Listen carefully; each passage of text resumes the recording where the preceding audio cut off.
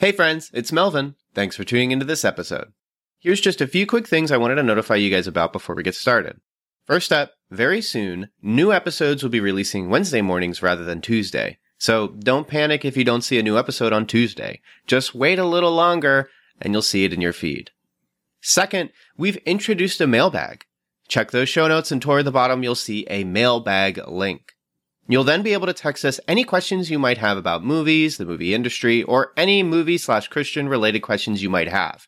Then we'll respond in a future episode, so send us your questions now. Up next, Patreon polls, which are available to Patreon supporters at the $3 tier or higher, have been updated. Supporters can now suggest films or shows to be reviewed at the end of each month. The two most liked submissions will become the options for the Patreon poll. So if you want to hear us talk about your favorite movie or show, join our Patreon and start campaigning. And lastly, whether you're a new or longtime listener, please consider writing a review or rating the Cinematic Doctrine podcast on iTunes and Spotify. Apart from financially supporting on Patreon, these are the two most helpful ways to support the show. And that's it. Enjoy the episode. You're listening to Cinematic Doctrine.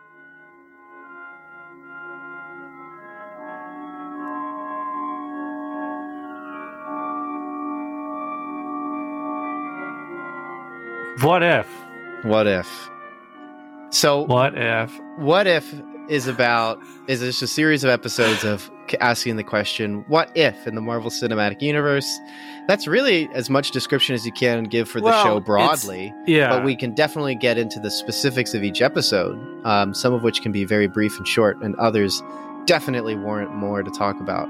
But I think the most interesting thing is the broad concept of what if, which is literally, now that we know the multiverse exists, what does it look like? I mean, it's based on a long-running comic series. Oh, really? Yeah. So that's pretty cool. What If is a series of occasionally in the back of comics, they would include like a bonus what if story, which would have like a similar-ish kind of setup. Like, what if my favorite? I posted this in the Cinematic Doctrine group.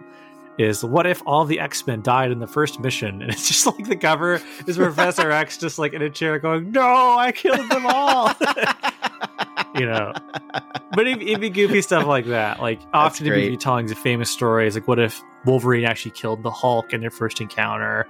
What if the radioactive spider bite gave Peter Parker more spider accurate powers and so on and so forth. So it's been kind of like a beloved thing in Marvel Comics, not just because it gave comic book writers an excuse to like flex their fan fiction writing muscles, but it did give you some interesting stories. Like what if Spider-Man had joined the Fantastic Four? What if the Guardians of the Galaxy had fought the Avengers? Which is, something that what if, and so you get these alternate reality stories, and sometimes they would get popular enough where they would kind of get spun off into something else, or they would incorporate elements of those stories into sort of other things. It was kind of their also excuse to tell Elseworld stories, because DC Comics is Elseworlds, which some of those became extremely popular, like the 1602 Gotham by Gaslight type stuff. And so when it was announced that they were doing a cartoon version of What If, people were really excited. There's lots of potential. And then they went and did the really weird thing, which is they also announced the show is technically canon, which is also very strange. And a few elements of the show have either been confirmed or rumored to be later appearing in Doctor Strange's Multiverse of Madness or something else. So the show is created by A.C. Bradley, who did some of the Troll Hunter cartoons on Netflix, which I don't know if you've seen any of those. Those are the ones Del Toro worked on? Yes. So he did a couple of those. So he has a rich history of animation. And so here we are with a show that, I'm just going to say up front, the animation in this show is kind of terrible. I think it grew on me. It's one of those shows where you sort of accept it and then you forget about it until it reminds you that it's not very good. And also you can tell when they really focused on making sure it works and when they just went, it doesn't matter. It's just a conversation. The kids don't care. Like the kids don't understand. They just want to watch things get punched. Because there are some episodes where it's just really uncanny valley stuff where like faces don't look right or kind of move strangely, or even some reaction shots look unfinished. And then there's some of these other scenes where like it looks pretty good And then especially during the last 2 episodes is when it looks the most polished. But that's because the last 2 episodes are basically just like a movie. And so it almost felt like that was where they were like, all right, let's just focus, everybody work on that part. Right. But yeah, I agree. There's definitely the animation leaves a lot to be wanted. And part of the reason, so we'll be getting into it. I mean, everyone knows that this is the case because even on IMDb, it's the highest rated episode. Double checked it. It's not actually by 0.2 points. I have it open, but it is the most rated episode out of all of them because it's probably the one everyone's saying, you got to check it out. You got to check it out. Okay, actually, no, that's wrong too. The first episode is the most rated episode, and it's also, I think, the lowest rated episode. Yes. I'm just gonna I have to eat my shorts because it's not actually the 6th episode. Are you just looking at like the IMDb page for like Frasier or something? No, I'm literally happening? on the IMDb, and I have scrolled up and down 3 or 4 times just to correct myself. And even when I said, actually, no, it's the 6th episode, I was wrong. It's actually the 7th episode. It's the lowest rated episode. What is happening? But the first episode, we didn't prepare for this. I'm just kidding. No, I prepared. I don't know what's happening over there. I got promoted at work. I'm busy. I'm getting used to that. I had a horrible weekend. Super exhausting weekend. We're squeezing this in. What was your promotion? Assistant manager. Oh. And no, not assistant to the regional manager. By gosh, golly, if I hear someone else say that again, I'm going to punch their teeth in. Oh my gosh, it's so That's annoying. from that show, The Office. Have you That is seen from that show, The Office. Did you not know that is the personality of everybody on the planet? Dwight Schrute. Wow, you have a movie podcast. Have you reviewed The Chosen yet? Have you talked about I Can Only Imagine? Daniel! You okay? I'm so sick and tired of telling people what we do in our free time because it's just like you have 5. There's only like 3 things that people know about people who like movies: Marvel, Scorsese complaining about Marvel, and pretension. It's so annoying. It's like I saw a great tweet. It was like a picture of people using Ouija board, and it was like trying to contact Alfred Hitchcock to ask if he likes Marvel movies. I love that so much. You just started this job too, though, so that's pretty impressive. That you. Yes, yeah, I'm really happy about it. It's been great. Thank you. Yeah, it's been a good time. Thanks, son or dad. I can't keep track, dude. What if I had one Corona before this episode? A low, easy, like banter ball in the air, and you just smash into the ground. That's so bad, dude. What if this is one of the most chaotic episodes of our podcast? Oh man! But look, the first episode is really weak. It's terrible. I do not think the first episode is as middling as this is trying to show it as. I did not like this episode at all. The Killmonger episode I thought was more interesting, and same as Party Thor, and yet those 2 are rated lower. Craziness than the first episode. My wife and I, we have this thing where she's definitely more of a DC Comics person. So she's kind of like neutral on Marvel. Like when it's good, it's good. When it's like mediocre to lower, she's not interested at all. But she also likes cartoons. So we decided we were going to try and watch this together. After this first episode, the Captain Carter episode, she's refused to watch any further episodes. It's bad. Like the animation's bad. It's really not good. Drink every time they mention dancing. They just won't stop talking about it the whole episode. And if you binge the series, you're gonna be inebriated for the rest of the series, and then the last episode shows up, and you got to do it again 3 more times. It's pretty bad. Which is a shame because Captain Carter as a singular thing is good. Captain Carter is interesting. Yeah, when they were advertising it, I was like, oh, that's cool. Like I like the suit, I like the change on the outfit and everything. It's all cool. It's perfect for all those cosplayers out there. You know, that's a whole subculture where people, partially why they enjoy anything, is just they like the fun costumes and characters and to dress up. And Captain Carter is perfect for that. And that's one of the elements that's been rumored that they might even like bring back. I mean, it hasn't gotten past leakers and Twitter rumors, so I don't feel like it's a spoiler because 70% chance it doesn't happen at all. Yeah, it's all fake. You just said that like bitterly with your hands like clasped hitting the desk. It's all fake. And not to like, I mean, I guess before we get into spoiler stuff, I feel like it's weird as far as spoilers, but like, you know, just brief overview though, like the show past that episode improves by leaps and bounds. It immediately gets much better. Yes, the second episode is significantly better than T'Challa. Significantly better. Yeah, it's very good. And as it goes on, like, so for me, episode 3, which is a retelling of Fury's Big Week, which for those of you who have hobbies outside of like staring at Reddit and Twitter, unlike me, that Fury's Big Week is a canonical week of time that takes place across the first few Marvel films leading up to the Avengers. They even released a tie-in comic, which is considered canonical to the Marvel Cinematic Universe, where it shows the events of how Nick Fury and his team gathered the Avengers up. It also explains where the leader is, Samuel Stern, Tim Blake Nelson, the first Hulk movie, who some of you may remember. There's a scene in that where like his head starts expanding, he starts becoming the leader because he gets chemicals dumped on him, and he just is never seen ever again. In the comic, they explain that Black Widow neutralized him and took him to the raft or wherever. I don't know if the raft was a thing at that point. So it's an actual retelling of that. So which is what I want from What If. Deep cut continuity nonsense that gets retold in a fun way. Fury's Big Week does that, where all the Avengers just start dying, and that stuff's great. It's awesome.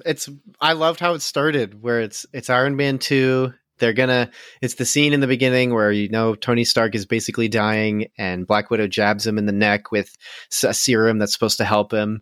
And then you're expecting that to happen. And then Tony Stark just starts choking and dies. And that's it. And that's like and I was like, that's awesome. And so then I had to sit down and watch it. And I put my phone down, started looking at the screen, They have the benefit now of we've seen these characters for our entire lives, since I was in middle school, since elementary, basically. So I know these people. You can just change it up and I'll still be fully invested. It's how comic books work. Marvel is now capable of doing that, where it's just, they can do what comic books have always been able to do. And without having to give me like backstories for these characters again, I am tense. I felt the thrill of like, is Black Widow going to be able to save the other heroes? Are they going to be okay? Yeah, you don't know. And then like the disappointment of when they start dying and stuff. And like, first off, you haven't had that feeling in a long time because they're never going to kill off these heroes in the real movies. They don't even kill off the villains in the real movies. And so having that in this was like, this is really, really cool. I wanted it honestly to be longer. I was like, this would be a cool movie where it's just like, yeah, we'll give you another paycheck. We'll shoot this in 3 weeks. We need you for 5 minutes. We need you to show up, have some dialogue with Black Widow, and then just die. Yeah. It's like, okay. Yeah. Yeah. And so, from that point on, the episodes for me, they got progressively better. And so, like, before we get into spoiler stuff, I'm just going to say, like, What If is a good cartoon. It's a solid piece of Marvel stuff. It's fun and inventive at times, enough where I would say it's almost good enough where I would just recommend it blankly to people who like cartoons. It definitely skews more towards people who are already converted to the Marvel cult, where half the amusement is just from retellings of stories you've already seen. But if you're on the fence, like you like Marvel stuff, this is definitely as good as other Marvel stuff. And occasionally it rises above that, where they actually do something kind of interesting with the material and the established norms of the world they're playing in. So I give it a recommendation before we get into the rest of the mumbo jumbo. Oh, I totally agree. I definitely recommend it. I would even just say skip the first episode and read like the descriptions of it, because like, this is a show where everything sort of ties together from a distance. And so it does benefit you if you've watched every episode, but you don't need to watch the first episode at all. It's just not interesting. And the T'Challa one is just far more interesting in terms of playing with the concepts of what if, because the first one is just what if Peggy Carter instead. That's the only thing. But then in the T'Challa one, it's like 3 different things. It's like Seinfeld modern day. What if Jerry had iPad? It's just exactly. Yes, which is really just the Netflix special where he complains about social media. I would love to see it in the post Facebook whistleblower world, though. He would just be mad the whole time, or he'd just go, I don't know. I'm not going to try a Seinfeld voice. I've had enough. I'm done. But this episode's too chaotic. It can't handle anymore. But the show's really good. It just picks up and it gets stronger and stronger. I would say after episode 5, it sort of peters out for a tiny bit, but it's still like there's an episode with Killmonger that's really just more interesting than it is good. So I can understand why it has a bit of a lower rating than even the first episode. And then there's a Party Thor episode that's just really funny and just weird that I had a really good time with, and my wife and I laughed several times. So it's just nice to basically watch like a dumb college party boner comedy movie. Yeah, because it's really like, it's without the boner jokes, it's a boner comedy. Like, Natalie Portman's first contact with Thor is they sleep together. And that's it. That's that, and they make a joke about that. So it's like, yeah, this is literally what if Marvel was a boner comedy. So it's really, really, really cool. I definitely recommend What If. It got way better as I kept watching it. Hey there, it's your friendly neighborhood call to action. Just checking in on you. Hope you're doing all right. I'm just stopping by to say, if you enjoy the show, you can always subscribe and write a review for Cinematic Doctrine. There's iTunes, Podchaser, basically anywhere you listen. You can give us a shout out with a thumbs up, 5 stars, gripping positivity. Or if you hate the show, you can say that too. Wait, what? What are you saying? Why are you saying that? Well, I'm not going to tell them what to do, Ted. They're free to do what they want. Our analytics say we got a lot of listeners in the US, and they love their freedoms. And you're also free to check out our Twitter. Very active there. We host polls, memes. There's also the Cinematic Doctrine Facebook group called Cinematic Doctrine Facebook Group. If you want to join, just answer the questions, read the rules, and tell them the podcast sent you. Also, you should check out our website. Some really cool stuff there. Editorials, written reviews for movies we haven't had time to cover. Always check out cinematicdoctrine.com when you get the chance. Oh, Ted also told me I shouldn't forget to mention the Patreon. Something about you can support us or something? Wait, Ted, I thought this was like a hobby thing. You want me to expand Cinematic Doctrine? You know this already. Right. Yeah, I forgot. I'm the one who put all this together. Yeah, Cinematic Doctrine has a Patreon. For as low as $3 a month, you can gain access to exclusive content like The Pre-Show, which features free-form and Christian-friendly discussions on all kinds of topics, as well as influence the podcast. That's right, each month you get to vote on a movie we discuss on the show. Previous movies our lovely Patreon supporters have chosen are To All the Boys I've Loved Before, Hamilton, Onward, and American Gospel Christ Alone. Huh, you guys have good taste. Anyways, I gotta run, so I'll see you guys later. So, one thing we have not yet mentioned is, so the basic premise is, it is these alternate reality stories, but they do have a framing device, which is the Watcher works as our narrator. He is our Rod Serling character. For those of you who watched Twilight Zone or the 2004 reboot where Forrest Whitaker was a Rod Serling narrator for some reason. Who narrated the one that just came out? Wasn't it Jordan Peele? Was Jordan Peele the one narrating it? I didn't see it. It was on the CBS. I never checked it out. You had to pay money to watch it. Get that. No one wanted to watch that. Yeah, no one's going to do that. But Jeffrey Wright shares his beautiful, wonderful, amazing voice. The future Commissioner Gordon is our Watcher, and so he introduces the premise, and similar to Rod Serling going, imagine a world. Jeffrey Wright's The Watcher will introduce a known Marvel story. Usually they just take one of the movies and retell it in some slight variation. And he also gives us our closing out narration. And a few times he even does the Twilight Zone thingy where he has a kind of wry, almost jokey, but kind of morose tone to it.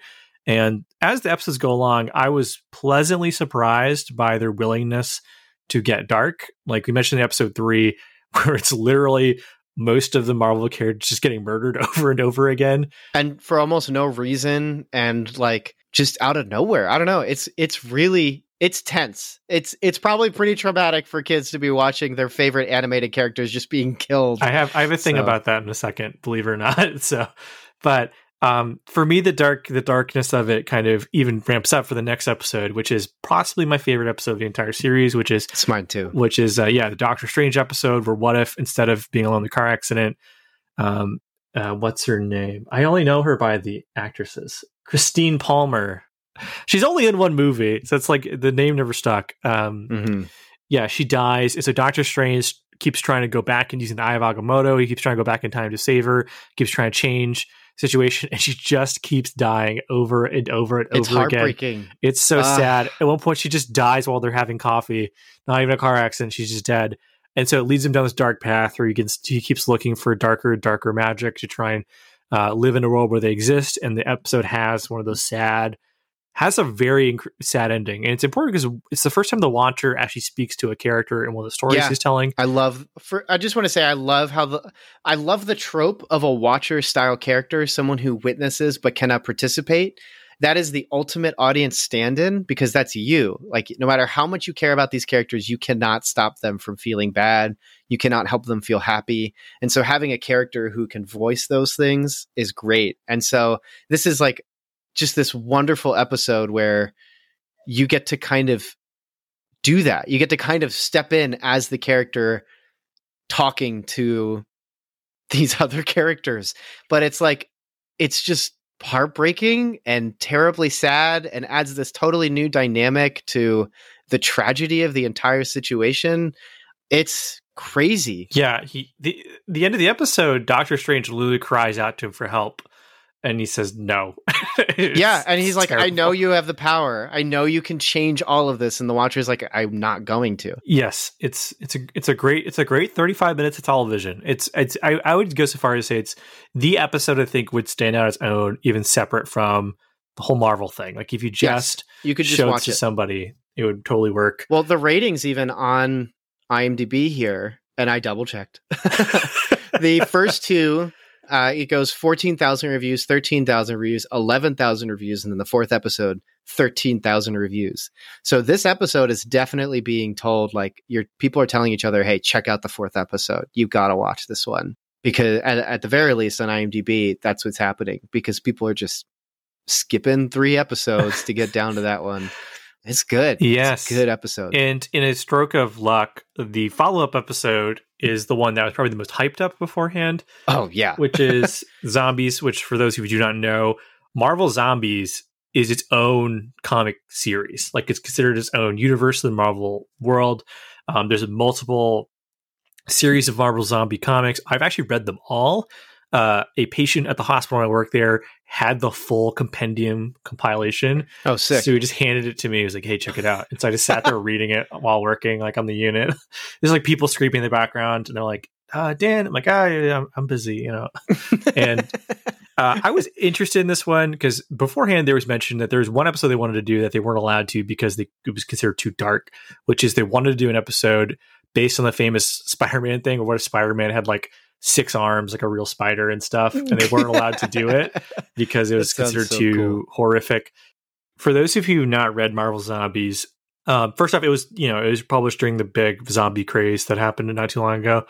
But there's a couple of distinct features about it. First is in their worlds, zombies, when they eat human flesh, gain back some of their like humanity and intelligence. So like whenever like Peter Parker, Spider-Man, who becomes a zombie, eats someone, he remembers that he killed Aunt May and all these people and stuff. And he's like tormented by the guilt he feels. Very dark and sad detail. Mm-hmm. There's a bunch of stuff that like is in the comic that gets referenced in this cartoon. Like someone does keep Black Panther alive and cuts off parts of his body periodically to eat them to keep his intelligence and stuff like that. But my whole time I was like, how are they going to do this story in a way that'll be acceptable for what is technically a kid's cartoon? Yeah, satisfying to zombie fans and then satisfying to parents whose children are sitting right next to them. And they push it. Obviously there's not gore, but like their solution, it was just to try and put in as many jokes as they could. And so what you get is scenes where like people are like, "Haha, this is pretty crazy, huh?" And then there's like dead people everywhere. And yeah, it's they're really strange. There are people on Twitter later, parents going, "This gave my child nightmares." Like, you know, of course it did. It's zombies. It's a zombie scary. story. Captain America's a zombie. What do you expect? Paul Rudd's just ahead. He's just ahead. It's great. It's genius. Like which character literally dies because Wasp enters their body and then just expands. Like, it's so cool. Yeah, they do the zombie thing. You know, there's not guts and blood everywhere, but it's like people get gooey, but it's not red, so it's not blood, so it's okay. Yeah, it was black. I think like when they hit something, it's just black. Yeah, it's a pretty solid zombie story. The twist is that, you know, Vision is made a bunch of morally not good decisions. Scarlet Witch has her Scarlet Witch powers while as a zombie, and it's just like they do the zombie movie thing where it's a group of people. There's a place they go to for a reason, like a hopeful reason. You get there, it's not what they expected, and they leave on a bit of hope, as Spider-Man, Black Panther, Paul Rudd's head, and I don't know if there's anyone else on the plane, but they're like, all right, we'll go to Wakanda. And then there's that final Watcher moment where it turns out Wakanda is just filled with zombies, including the zombie Thanos with the Infinity Gauntlet.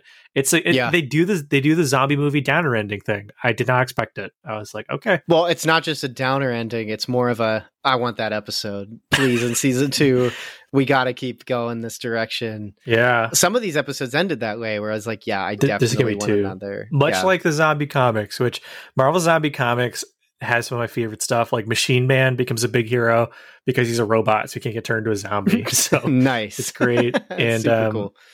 One of the zombies actually turns good. Like he managed to overcome his zombie self. There's a bunch of stuff. Morbius, it's like a bad guy. But there's 2 Morbiuses, and it turns out the zombie one is kind of like just he's fully sentient and fully zombie. So he's like on the inside trying to sabotage the humans. It's really lots of weird stuff in there. So it's a good episode. And but here's the interesting thing. Here's what I had mixed feelings on. I want to know if you agree with me on this, which is starting from this point is, so there's a scene in Doctor Strange episode where the Watcher talks to Doctor Strange directly, and then things happen. Episode 7 with the Thor one ends with kind of a stinger where we see an Ultron show up, but he has the Infinity Stones. So you're like, that's kind of weird. And then in episode 8, Ultron it's Ultron with the Vision body with the Infinity Stones, gains the ability to see the Watcher, and he realizes that there's a multiverse, and he begins to directly fight the Watcher. And so I had mixed feelings on this, or I kind of didn't like. I was kind of thought it was refreshing that we had a Marvel thing.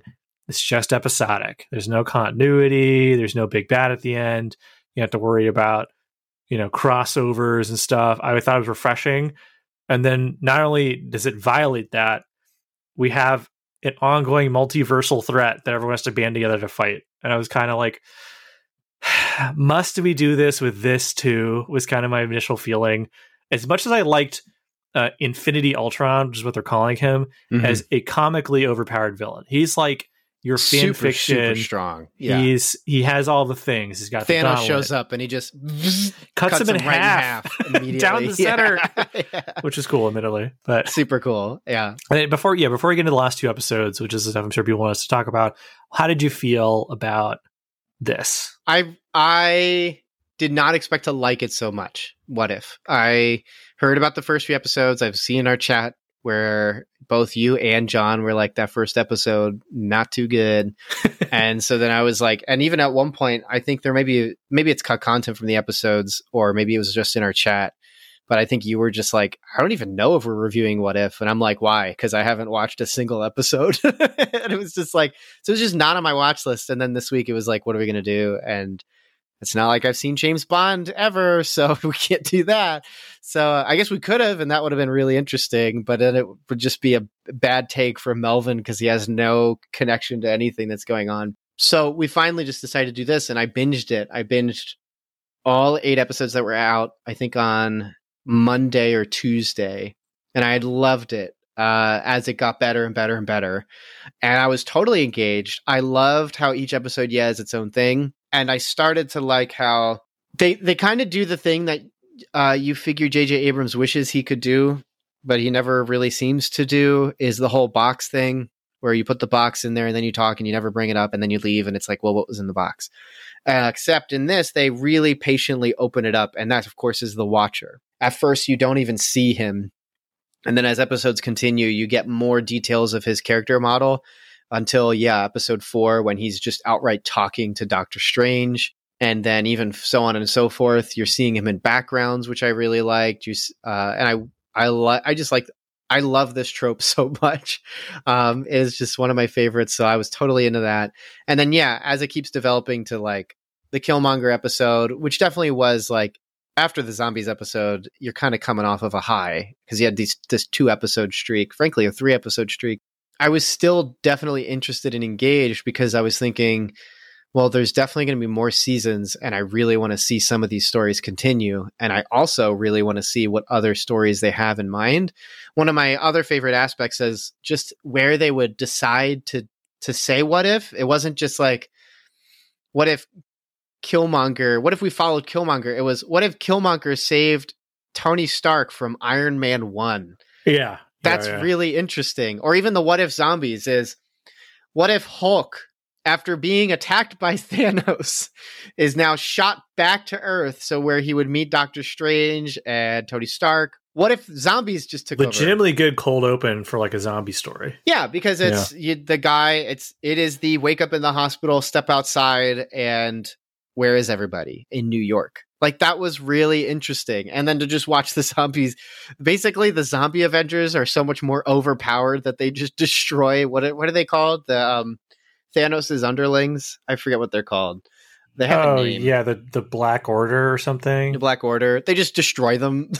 Like, not just they eat them. Completely obliterate them. Shrouded in shadows, of course, to keep it from being like a TVMA. But it's the classic simulcast anime that's clearly adult with gore, and they put like a streak of light in the way or like a streak of shadow in the way. Because like, what is it? There's a zombie. Oh, it's zombie Captain America gets cut in half, but then when he's falling down the tracks, it gets darker and darker down the tracks. Yeah. So you can't see his body really that much. It is fine. It doesn't change it. And I understand it's like, yeah, you need to make it accessible. Yeah.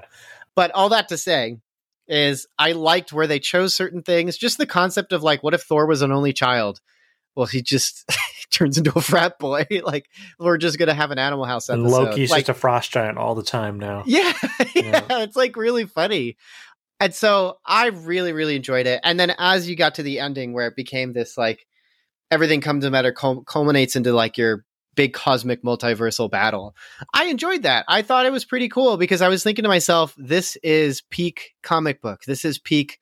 We've made it. We can now just do whatever we want. We can just have a crossover that makes quote unquote no sense, but now makes total sense because we know all these characters anyway. Not only that, we know these particular versions of the characters because it's not just T'Challa, it's Star-Lord T'Challa that becomes one of the guardians of the multiverse at the end. And I don't know. I thought that was really, really cool. I don't like all of the big event things in comic books. I've mentioned previously on the podcast that I think Final Crisis is just terrible, which is part of why I'm not looking forward to more Snyder cut stuff because he's in love with Injustice and Final Crisis. And those are just two particular things that I think we're done. We've moved past these things. But I know like things like Blackest Night with DC, where it's just like, again, what if zombies, but the heroes. This is just bizarre, fun things that now you can just do. So I was totally into it. I also just like I like Ultron as a concept. I like James Spader. So I don't know if they brought him back for this. It doesn't sound like they did. They did not, unfortunately. Yeah, it would have been great if they did. I think his voice would have been just so much like that would be the true Ultron if it was him. I like Ultron. I liked having more of him. The problem of a character being so overpowered, though, is that at the end, I don't know why he just didn't have a bunch of Ultron spawns help him out. Like, yeah, anyways, but yeah, it was a blast. I was on a total high when I watched episode 8 and thought, man, I can't wait till Wednesday to watch the next, like the final episode and just see what happens. And I don't think it disappointed. It's getting 0.4, 0.5 points less than episode 8 on IMDb. Double checking. I am correct. But I don't know. I really liked it. I look forward to what's next. I would like to see The Watcher in the like proper live action Marvel in some capacity, but I don't know. I already was making jokes with my wife that he just looks like the babies from regular show, the Cosmic Babies. So I don't know if it's going to look very good in live action. I mean, just Jeffrey Wright, but Alita style. He's just got a giant head with huge eyes. Like, it's not going to look very good, but I don't know if he's a demigod or something, he can change his form. And it will just be this. He could just, because he's looking at multiverse stuff, he could just say, this is my live action form. And then we'll all accept it. It's totally fine. So yeah, I really liked What If. This was a really good time. And when it came to that part that you're not so sure how you feel about, I was into it. I thought it was pretty cool. Because it continues the themes of like, since we're just doing whatever now and we can just do it however we want. Even the last 2 episodes are pretty dark. Like the opening is just everyone's dead except Black Widow and Clint. That's it. And then Clint dies in 5 minutes. So it's like, well, no, he dies like 10 or 15. He gets a pretty cool send off, though, admittedly. Yeah, that's true. That's right. Yeah. But still, the point stands. It's like there's no other humans. They can't repopulate. This universe is dead. It's over. And it's like, that's terrible. And so, yeah, I thought it was good. I thought they took advantage. Kevin Feige is definitely taking advantage of like, aha, 20 years has paid off. I can do my fan fictions now. And so, yeah, it's great. I love it. Yeah. So I came around to the premise. I thought the whole cosmic event, the multiversal Avengers thing was pretty neat, where we brought back all of the characters from the previous episodes together. One thing I'll say that the series, I would say, excels at, but one thing is enjoyable is their different collections of characters, like the pairing of the characters in the zombie episode. You get Happy Hogan, you get Polka Dot Man is back, Kurt from Ant-Man gets to hang out with them. That stuff's fun. And then you also get to see what like Eric Killmonger hanging out with Iron Man, things that you didn't get to see during the movies. And in some cases you will never get to see again, either because the characters themselves are dead or the actors have left the parts. That stuff is fun. And I think the culmination here in episode 9 is a good version of that. And there is a melancholy to it because this is Chadwick Boseman's final performance. Yeah, period. That was rough. Specifically as T'Challa. I was going to say, is he Black Panther or is he T'Challa? Is he just... He plays an amalgam of Star-Lord and Black Panther. I don't know if he had a new name or moniker for this. But yeah, getting him to see... Also, the fact he gets to talk to Killmonger in the episode's fun. And so, yeah, like all the character pairings are fun, and that all pays off here, where you get all these weirdo characters. Specifically, the Watcher returns to the Doctor Strange he abandoned previously and asks for his assistance, and brings him back here as and you get to see what Doctor Strange teaming up with Black Panther and Killmonger and Thor. But not just Doctor Strange, because we didn't even talk about it. It's like cursed Doctor Strange. Cursed, like Cthulhu, weird fiction Doctor Strange. He has arms that turn into tentacles. It's very weird and fun. And he can't even control it. So like that's going to make it really interesting if he's in Multiverse of Madness. Right. Come on, Raimi. Give me the weird stuff. We know you want to. You know, if you could get away with it, you have like stop motion skeletons fighting Doctor Strange, Yeah. So yeah, I think it all comes. Infinity Ultron's cool, and there's like payoffs where like at one point Doctor Strange opens up a portal to the zombie world, and all the zombies following him, and then zombie Wanda fights him. Yeah, you get really cool payoffs. It really comes together. Yeah, and so yeah, overall, it's a fun little season of television. I will say there was a minor controversy that was brought up because someone asked Dave Bautista on Twitter why he didn't come back as Drax. And he said, well, I was never asked to. So people are like, what's up with Disney? And then you watch it and you realize the character is like 2 lines across 9 episodes. And I was like, I'm pretty sure that's why. Is because he didn't want to pay. That's a lot of money to pay for 2 lines. So there's a couple, Chris Evans is not back as Captain America. Tony Stark, Robert Downey Jr. doesn't come back as Tony Stark.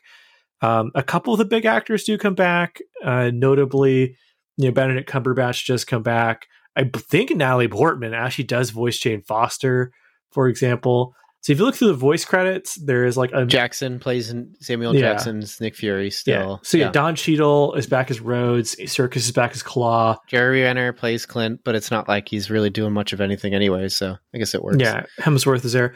I will say one fun thing though is Lake Bell voices Black Widow, and for those who do not know, Lake Bell is also Poison Ivy in the Harley Quinn cartoon, and so she's awesome. She's awesome as Poison Ivy, and she's actually really good as Black Widow in these. She sounds great. I actually thought it was flipping Scarlett Johansson.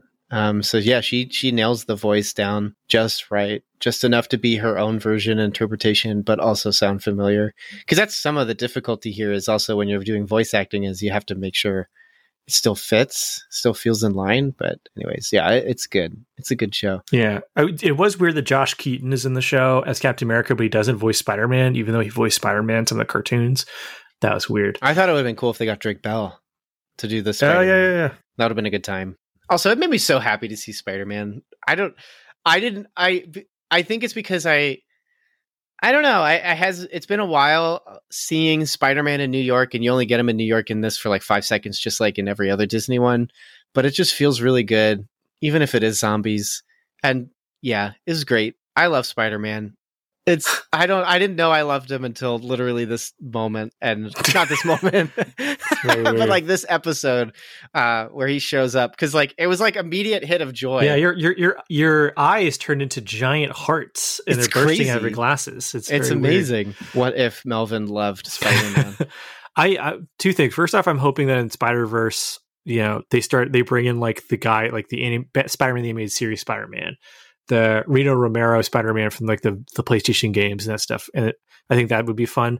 But looking at the voice cast, it's weird. I noticed this, like George St. Pierre came back as Batroc the Leaper for like 1-2 minute scene in like the last episode. But then they couldn't get some of the other like big name actors to come back. It's very weird who they got to come back and who they didn't get to come back. Because like Leslie Bibb is Christina Everhart again. And she hasn't been around. The last regular role, I think she was in Iron Man 2, and then she was in the WHIH YouTube shorts and stuff. Mm-hmm. So it's like weird that she's back. But then like, I don't think, I'm just seeing here now if Mark Ruffalo came back as Hulk. He did come back as Hulk. Why doesn't he sound like Hulk? It does. It sounded like that. Liv Tyler didn't come back as. I mean, why would you? But like they got Leslie Bibb She has back. no reason. Karen Gillan's back for Nebula. Kurt Russell, yeah, he comes back for like 2 lines. I noticed that was him because I knew it. I was like, oh, it's totally him. Either they got someone who does a really good Kurt Russell impression, or I don't know what's up. What a good time! But of course, Red Skull, the actor for Red Skull, has not been back since. He didn't even come back to play him at Endgame or Infinity War. So yeah, what a bummer. I was bummed that he didn't come back for Endgame. So there was a minor controversy about that. I think they didn't want to pay the big name actors who had small roles or who weren't willing to come back for smaller rate or something. That's my impression based on some of the casting decisions they made.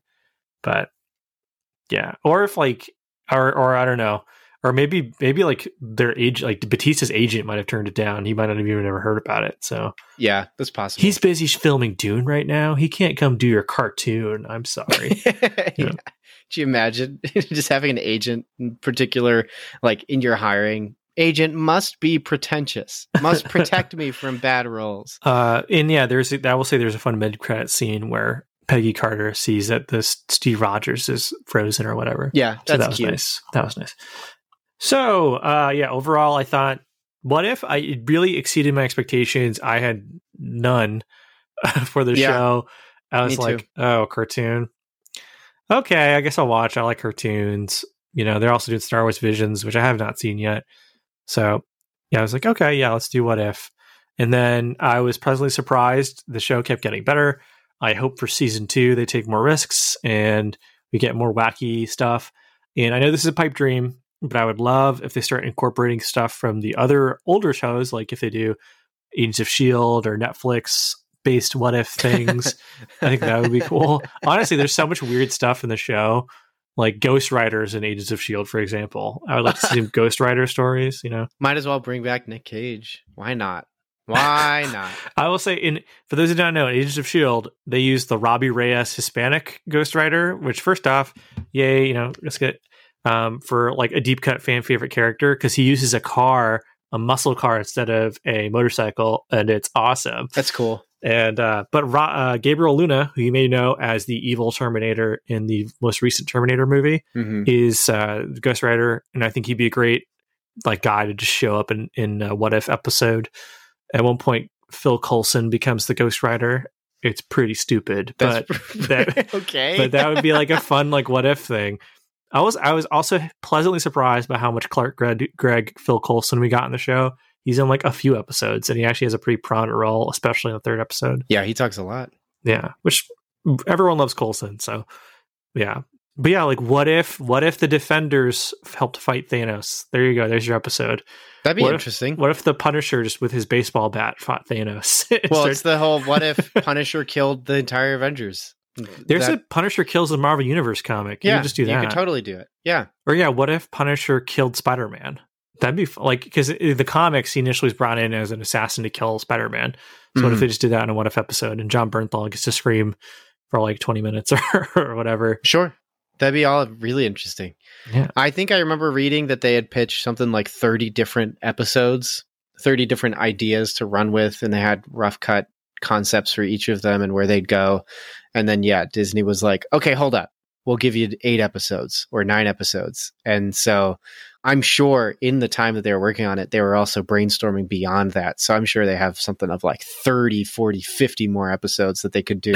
So they have like 10 seasons of this show planned, basically. Yeah. And why not? I mean, there's so much that they can do anyway.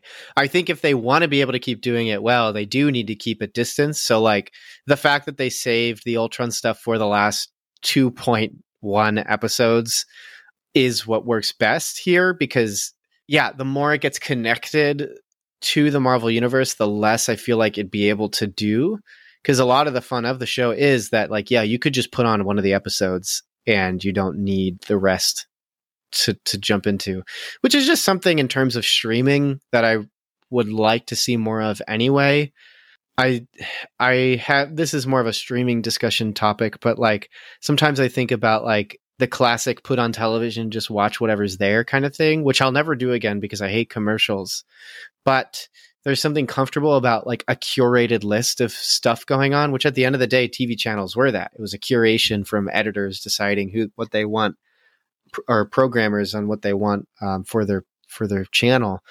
And I know that, like, I think I've talked to you, Daniel, about this, that Shudder, I don't know if they do this anymore, but on their streaming service, there was 3 channels. One of them was the Gulag, which was year-round a pumpkin that had a candle in it, and it had Halloween noises and sound, which is really just leaves rustling and wind and the occasional, like, crow or, like, spooky noise.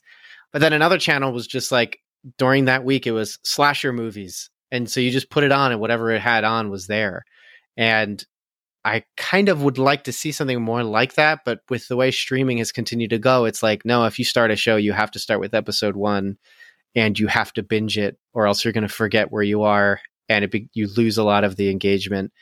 It's just it's converting so much of entertainment into a hobby or like a job of emotional engagement. And What If is comfortable because it's just 32 minutes and then it's over, and you start the next episode and a new plot starts with new heroes and a new problem, and then it's over. And some of the jokes are funny, not because they're jokes, but because of the concept. I mean, part of what makes episode 2 so funny is it's still the same Thanos. He still thought genocide was a good idea, but T'Challa talked him down, and he's like, yeah, I guess you're right. But then he's still going to bars going, but it's a good idea. He's meeting the people of Wakanda and just like, and we're like, but that's just genocide. And he's like, but it's not because it's random. It's like, that's funny. That is some of the funniest jokes in the Marvel Cinematic Universe since Guardians of the Galaxy 1, where it's not just bad punchlines and jokes that are not funny at all. And so I don't know. I want more. And I want it to continue to be comfy. It's nice to have the last 2 episodes be the bit that's like thrilling and intense, but that's because it's 2 episodes out of 9, and that means it's only 40 minutes out of 5 hours, and that's very good. Yeah. So give me more of that. And like most of these stories are either from phase 1 or phase 2. So there's a ton of stuff that they really haven't touched. Like most of these episodes were takes on... There are characters they haven't even touched. Yeah, those whole characters haven't even appeared yet. Yeah. So like, there's some phase 2 stuff like Doctor Strange and the Guardians and Black Panther, if I'm remembering my timeline correctly. But yeah, there's just like, most of it was like retellings of some of the earliest Marvel stuff, you know? Mm-hmm. So like, there's so much ground that they haven't even covered yet.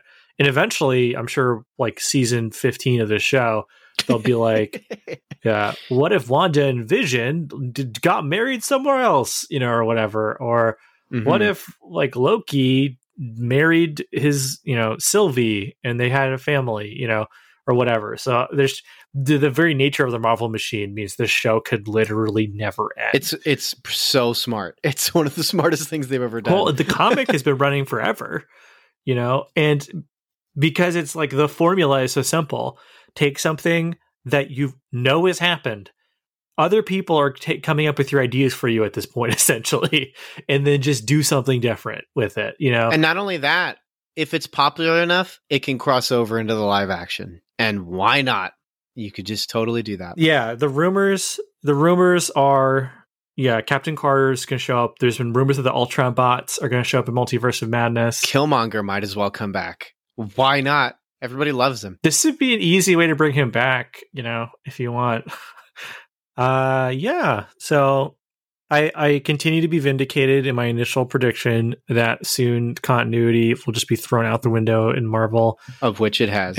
So now we have What If, which is technically canon. We have Venom is in the MCU, I guess. Maybe. I wonder if they'll use those characters in future What If episodes, you know. And now, whenever Spider-Man comes out, which I think is December, right? Yes. Yeah, it's like the end of the month. December 12th or 15th or something. It's like right in the middle. Man, oh man. If that movie has so much to live up to, like in terms of like fan expectation. Well, it's not just Marvel fan expectation now. It's classic Spider-Man fan expectation. I'll say Mark in our Facebook group enthusiastically loved What If. So nice. Take that. If anyone is our Facebook group, you know that there is a guy named Mark who is pretty consistent poster, and he's just very positive all the time. So I always enjoy seeing, because he's just like, that was great. So he wrote, my reaction after seeing finale of What If is just a gif of Jackie Chan giving a thumbs up. Aww, that's cute. Man, that's way less chaotic. We should have just had him do this episode. And I recently let someone in the group, they requested to join, and they just wrote, listen to podcast. And I was like, okay, you're in.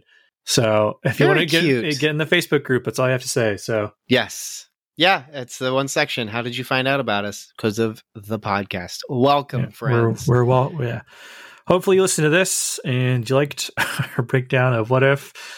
What do you got for recommendations, Dan? So I'm currently in the process of preparing for a church retreat. So first off, if anyone out there feels led to, please pray for me, as I'm going to be preaching twice at the weekend event. I also am writing devotionals and small group questions, and I'm going to be leading a small group. So there's quite a bit of things going on. So I covet your prayers in this time. And so in the process of doing that, I obviously am looking at several different resources and things. I'm just going to grab the microphone here so I can, let's see here. So I am preparing quite a few messages and things like that. And I recently came across quite a few helpful commentaries.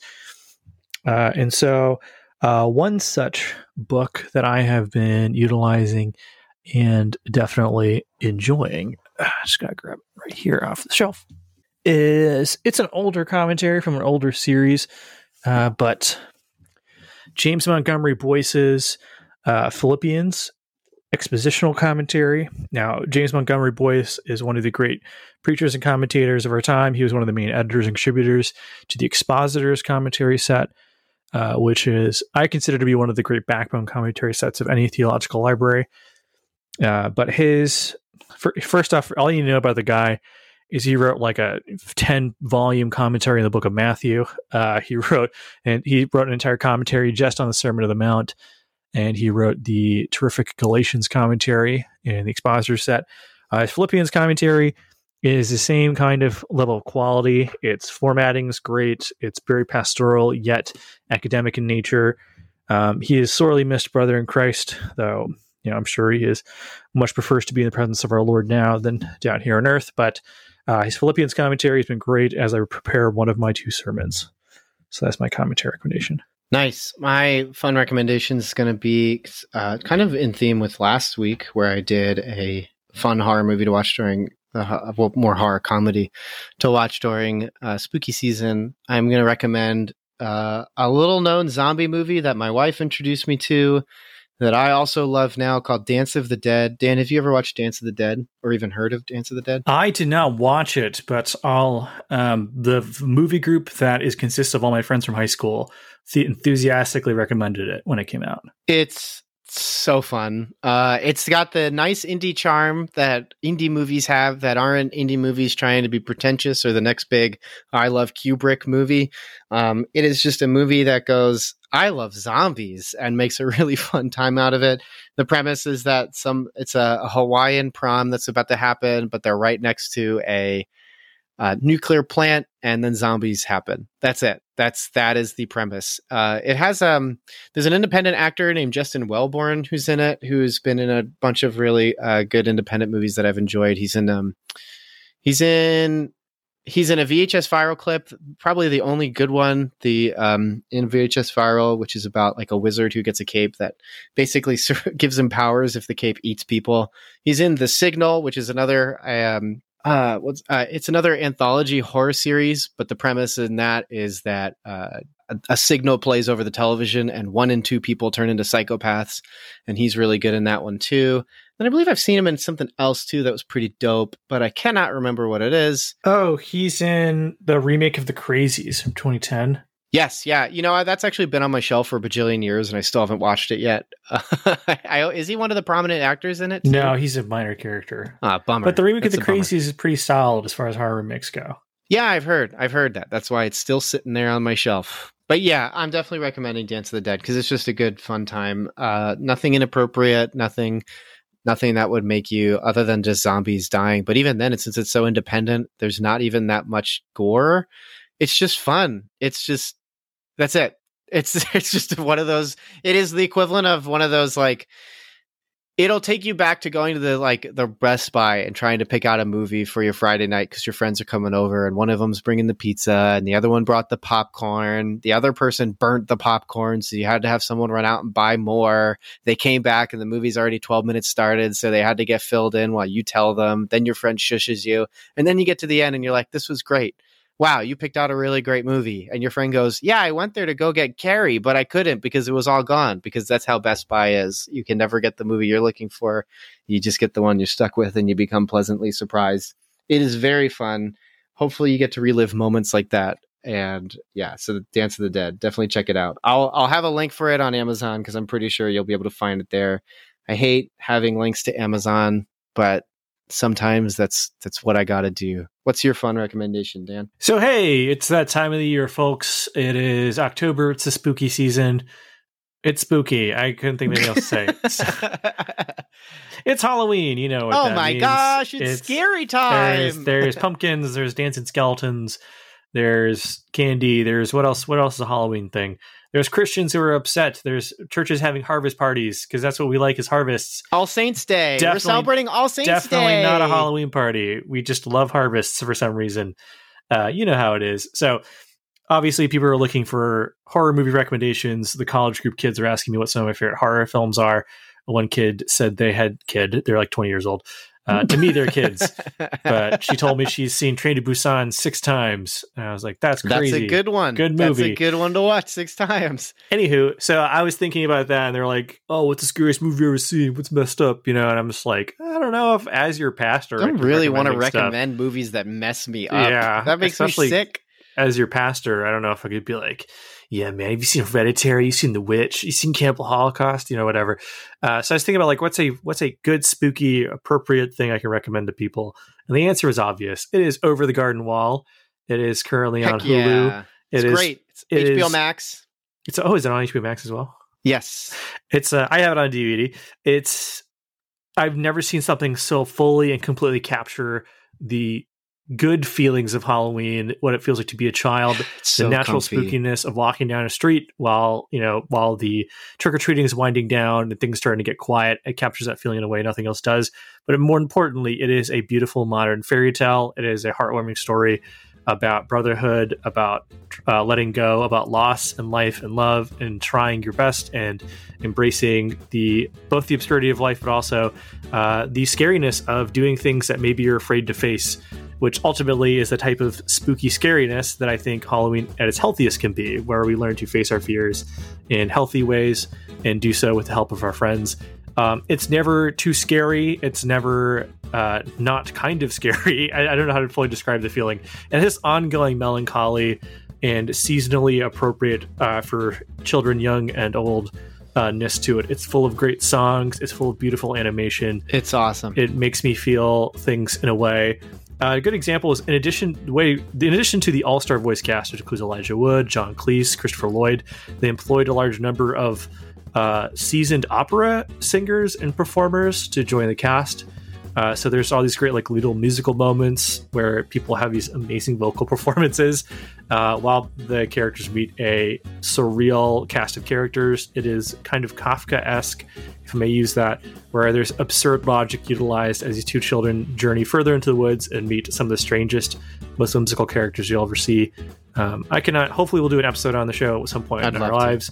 It's beautiful. I love it. I cannot recommend it highly enough. We're having a watch party at my house where my wife invited a group of people to come over, and we're gonna like eat pumpkin things and watch a cartoon together. We're all around our 30s, but this is what people in our age group do these days, I suppose. So